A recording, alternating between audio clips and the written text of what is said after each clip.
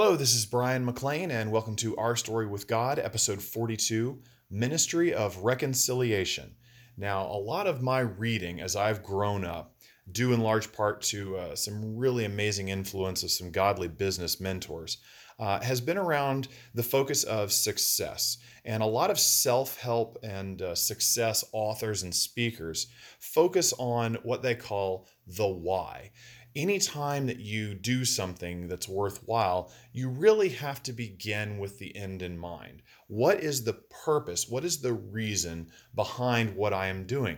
When you have a clearly established why, the how becomes much easier. And the what becomes much less mundane. It becomes, if you're simply laying bricks, that's one thing. But if you're building a grand cathedral, that's a different thing altogether. So you have to understand, what is your why? For the Apostle Paul, he very clearly understood what was his why. And he brings it up in 2 Corinthians 5, which is where we're going to be spending a lot of our time today. In verse 11, he says, "Therefore, knowing the fear of the Lord, we persuade others." His why was centered entirely around knowing the Lord. Now, Paul's third journey, we looked at the first two journeys. The first one, we really focused on Barnabas and the encouragement that he brought to Paul. The second one, we really looked at the situation of pain and suffering that come with the actual living of the Christian walk. Doing what you're supposed to do does not exempt you from trials. And so today, Paul's third journey it goes through a lot of the same churches, and he spends some time and really develops some of the churches that he has started. And then at the end of his journey, he winds up in Jerusalem again. And while he's there, he is unfairly attacked and imprisoned. So the book of Acts records that Paul actually gives a defense. He gives this defense to the mob that attacks him, as well as to the Roman authorities who are trying him.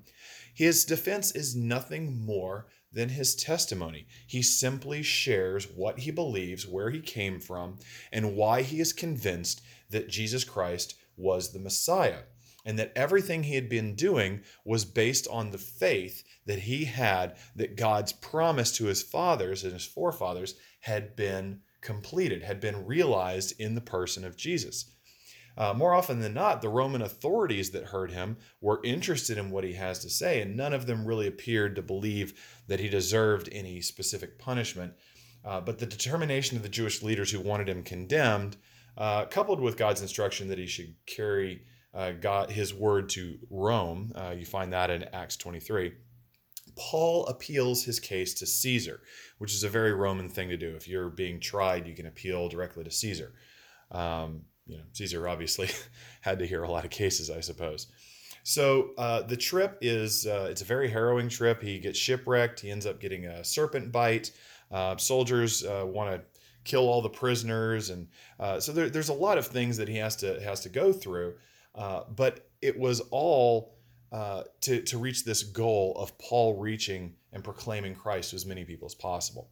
So whether the imprisonment in Rome is when he died, or whether that resulted in his release and he was later arrested a couple of years later, and that's what led to his execution, is a matter of conjecture. The book of Acts talks about him being kind of under house arrest in Rome, but it never really explains to us how he died. Church history records that he was executed by Rome, but we're not entirely sure the timeline.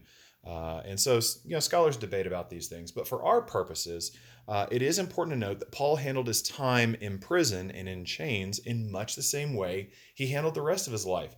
And that was to teach people and expand the influence of Christ. And it's to our benefit that he did, because he did this through letters more often than not. He wrote letters. Many other Christian leaders of the time were writing letters as well.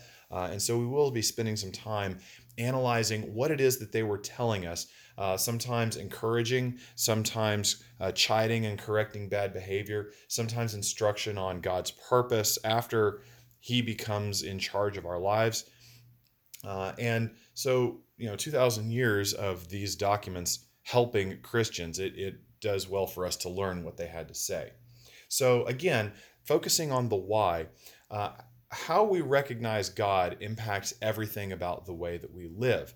And so if you look at 2 Corinthians 5:15, and he died for all, that those who live might no longer live for themselves, but for him who for their sake died and was raised.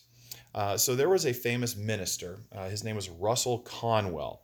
And Russell Conwell was involved in the Civil War. And there was a young man named John Ring who actually gave his life in selfless service to Conwell. And Conwell promised to live the remainder of his life as well as if it were his, as well as John Ring's. And among the things that Russell Conwell accomplished in his life, he founded and presided over Temple University. He wrote and delivered the famous Acres of Diamonds lecture. And he was also a highly acclaimed pastor of Philadelphia's Baptist Temple. And so he accomplished much because he felt as if he was living for someone else. In 2 Corinthians 5:18 through 19, all of this is from God, who through Christ reconciled us to himself and gave us the ministry of reconciliation. That is, in Christ, God was reconciling the world to himself, not counting their trespasses against them, and entrusting to us the message of reconciliation. So if you remember back to peccato, like we talked about in lesson 2, that was the reason that the relationship between God and humanity was broken.